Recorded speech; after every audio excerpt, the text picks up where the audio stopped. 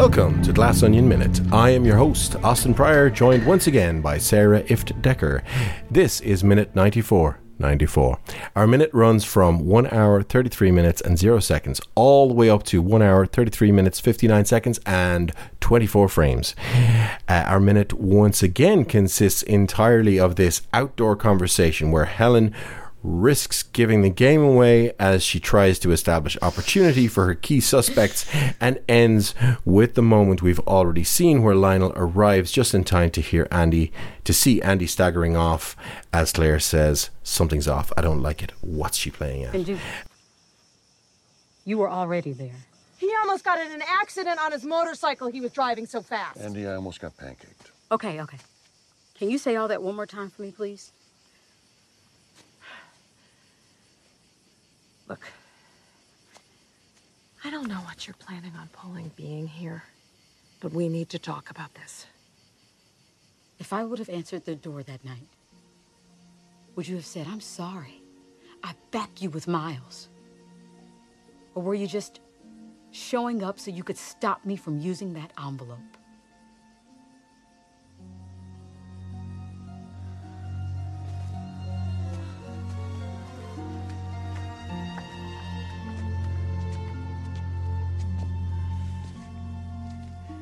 Something's off. I don't like it. What's she playing at? Cool. So how do we get on with this minute? I love the beginning of this minute, which is just Andy's drunk point. Yeah, that's great. She's still like trying to get this information and is just like kind of losing it. She's really drunk. I think does she ask like, "Can you say that again?" or something that? Can you say all that one more time for me, please? Yes. It's beautiful. She is just like we talked about in the last minute how the kind of nadir of her performance and how badly she's blowing her cover came with the line, "I changed my phone number." I think it's really this. It's really, "Can you say all that one more time for me, please?" Which is like, what possible reason would Andy have to say that? You know what I mean? It's like, unless you're gathering information. Right. Yeah. It's not a conversational question. It's an information gathering question. It's like, It's like she's on the verge of like pulling out her notepad to say like, "Can you say that one more time for me? Because I can like make some check marks." Exactly. It is. It's at that Columbo level.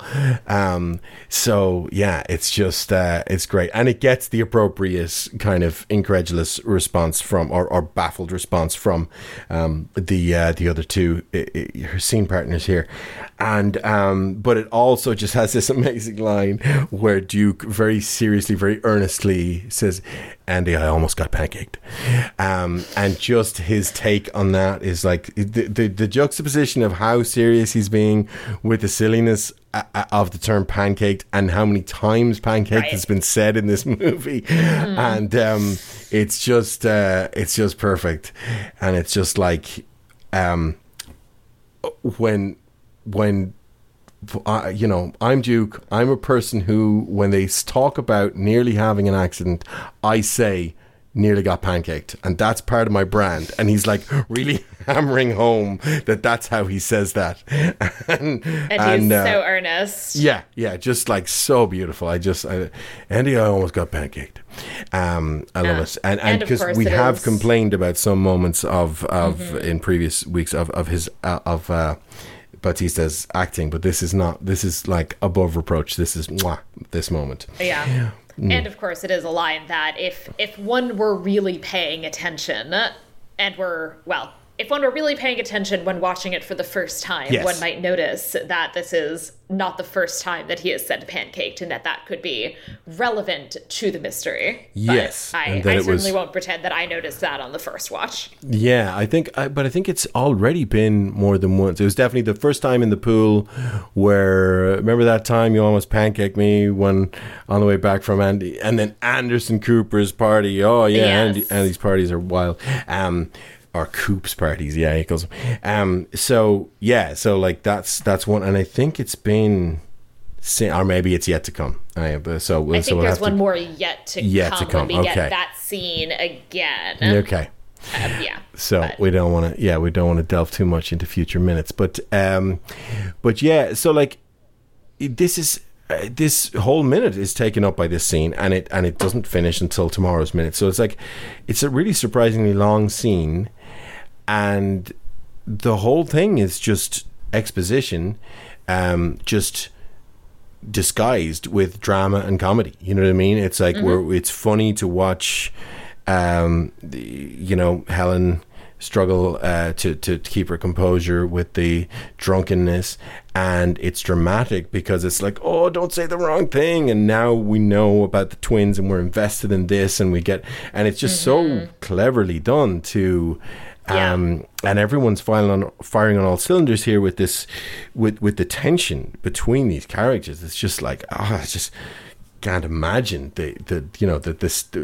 what's at stake here, and how kind of deep this goes with these old friends, and the whole context of it, and then so all of that is kind of layered over, but we're getting all the information we need about, wait a second, what happened that night, what happened that day. Yeah. And I think it really is the performances that make it. Like, Janelle Monáe is doing such excellent, like, drunk but trying to pretend she's not drunk acting. Yeah. Kathryn Hahn's facial expression when Andy says, "Can you say all of that one more time?" She looks just like so baffled, but also like she wants to commit murder. Yeah. And it's just like fantastic. What are you saying like, to me right just now? like such a brilliant facial expression of just like complete and utter confusion and also simultaneous fury. Yeah. And I also like that we have Helen like regaining just a little bit of her composure and coming up with a line that maybe isn't exactly what Andy would have said, but which is at least smarter than, "Well, I got a new phone number." Yeah. Where she actually like belatedly, and it's belated, so it doesn't quite fix the previous awkwardness. Yeah. But that she belatedly comes up with essentially an excuse for why I didn't bother returning your calls, etc. Yeah. If that, she says like, "What? If I would have opened the door." About? Yeah. Yeah, like, would you have said, like, "I'm so sorry, I back you with Miles," or were you just showing up to stop me from using that letter? And so, as I said, there is this, I think it's really interesting, and as, like, a move, right, that she eventually comes up with something that maybe would have been the right thing to say, and maybe she would have kind of pulled off the whole thing if she'd come up with that right away. Yeah, if she had nailed it earlier. But, as I was saying in the last minute, because she, cast about a bit and had this kind of, took a few wild swings for the fences with her reduced inhibitions, she comes out of this conversation with more information, and she comes out on top, really. And that's what's so beautiful about the way all of this is played. Yeah, and I will just say, I kind of, hinted at this earlier. I'm going to say it again, trying to not have spoilers. But I do think that there is, a little bit of a clue here, which, Andy doesn't, or Helen doesn't totally pick up on. But I think there is a little bit of a clue in that she is acting just weird enough that if Andy is dead, that this moment could lead you to... Yeah. Is this really, I'm pretty sure Andy's dead, and I remember she has a twin sister. Is this her? Yes, yeah. And so I think you could make an argument that this scene helps exonerate the people involved for not copping it on. Yeah, absolutely. Yeah.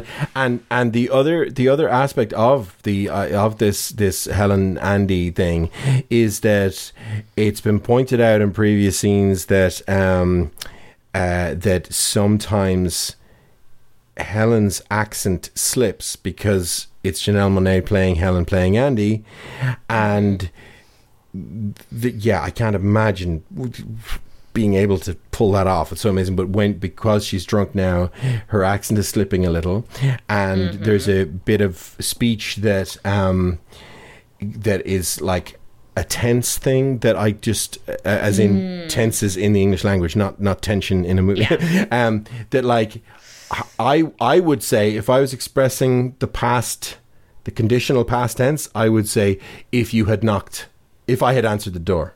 But she said if I would have answered the door. So I think that's more like that's more her background. I don't know, maybe you would say if I would have. Now I'm trying to think what I've actually said. But in the script, it's if I had. But I think that would be more like that'd be a slightly more educated way to word it, and it's more grammatical. And then if I would have answered the door is more like Helen's own pattern of speech coming out, which I really like. That does make sense to me. I think I would have said if I had answered the door. Now I'm like overthinking. Yeah, exactly. I think it's really hard. I think I would have said. Yeah. So I think it's deliberate because it's not in the script. Yeah.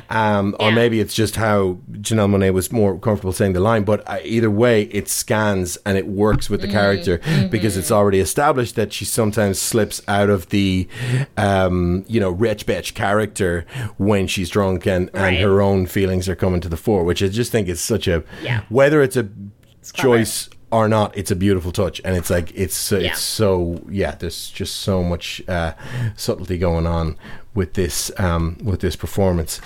It's also interesting, and I will say in this film, so they're not the same accent, but also Daniel Craig's accent is not kind also of a Southern, real anything.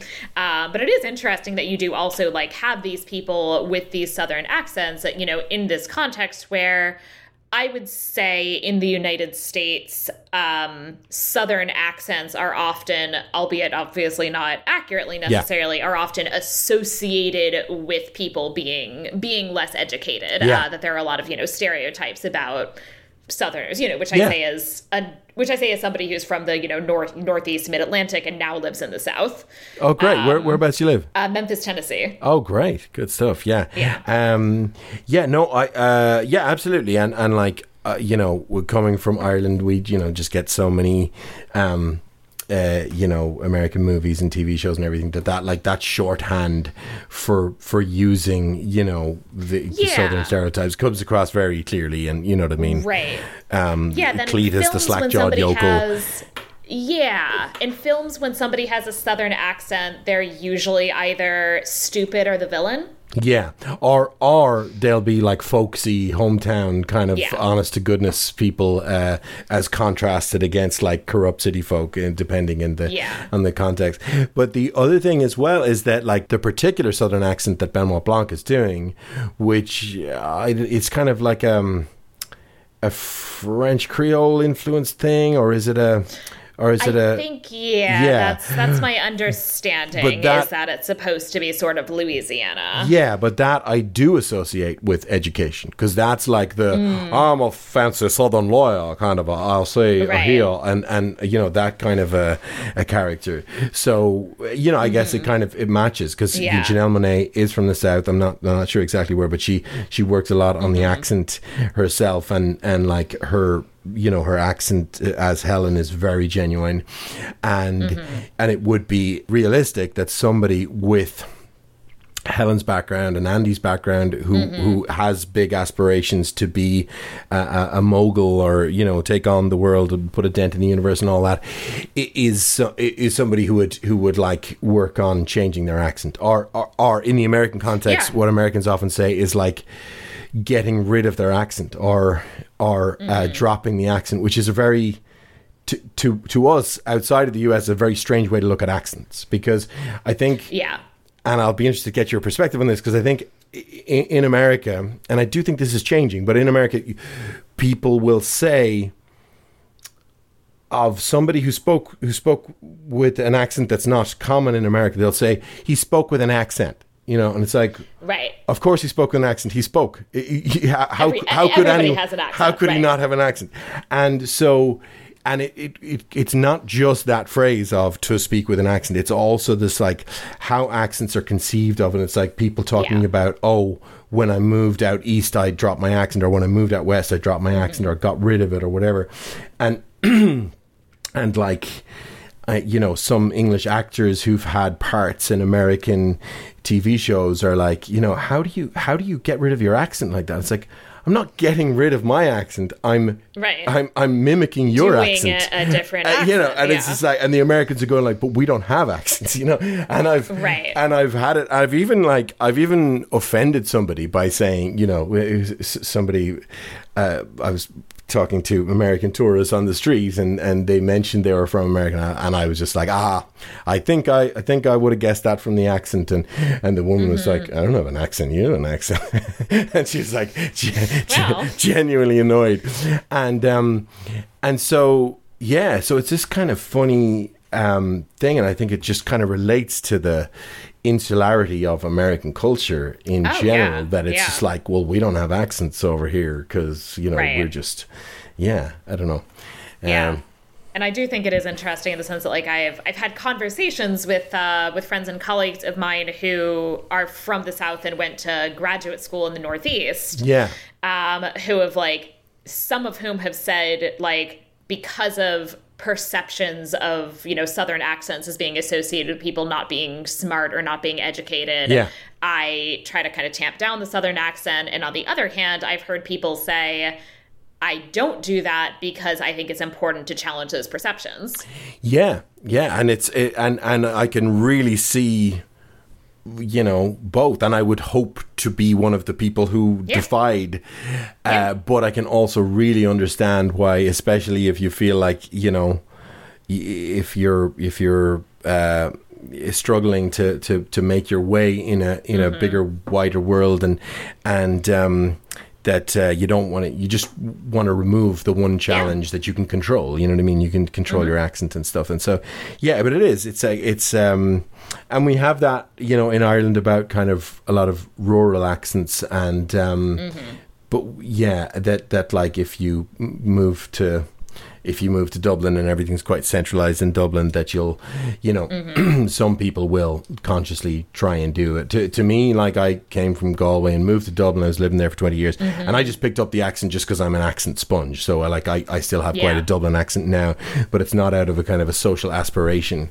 But as somebody who like actively resists Americanization of the language over here, even though I like American things, it's not about an anti-American thing. It's just like the kind of creepiness of a global, the creepiness of a global monoculture where we're all American is just like, worth resisting.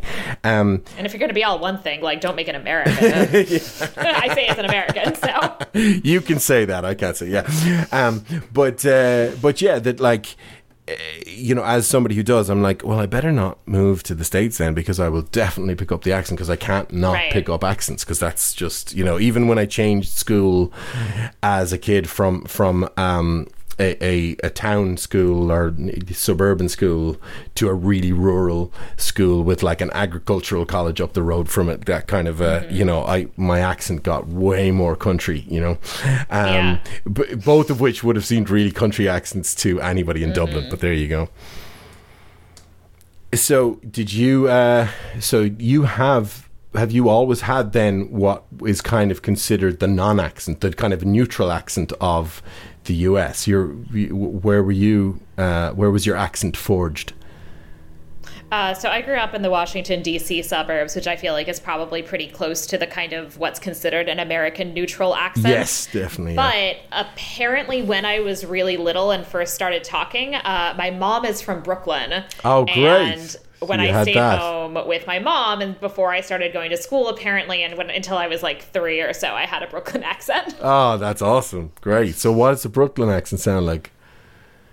Oh, I'm actually terrible. I can do accents in other languages, but I actually cannot do like accents in English. Like if I heard it, I can tell you what it is, but I feel like I can't imitate it. So actually kind of Duke's mom kind of has like a Brooklyn Jewish accent. Oh, that's actually. Right. Yeah. Duke's mom is kind of doing a Brooklyn Jewish accent. Yes. Yeah. I mean, which actually I think might just be her voice. I think that actually that might just be her background. Oh, so the kind of like the kind of stereotype of the New York Jewish mother is probably a Brooklyn accent. like the what you call the mom in South Park has that, you know. Good stuff. Okay. Yeah, and, you know, I have a Brooklyn Jewish mom, and so that's the accent that I very briefly had as a kid. Oh, I love it. So. Oh, I guess I will just say that we do as we are seeing Andy walk away, we do get to see a good, like, one of those moments of losing her composure that, like, bless her, it's one thing to have a conversation and try to hide that you're drunk, but then when you have to walk, that's a different story. It's great. Just a little bit of a stumble. Oh, yeah. It's this, the walk of shame of, like, nailed it with the like, argument ending question, the confrontation, and then just, like, trying to maintain your dignity as you walk away. And, like, can you cast your mind back to the first time you saw the first iteration of this scene in the film, and what you thought she was stumbling? I actually thought somebody was, like, trying to poison her. Oh, cool. Yeah, because I think I thought the first time I saw it that it was just emotion, that she had just gotten so riled up that she was just, like, you know, like, actually staggering. I just thought it was like a melodramatic flourish. But it does have... There's enough kind of emphasis on it in that first one that you are kind of like, there's a question mark hanging in the air about it. So it's like, you certainly get the feeling that it's a clue about something.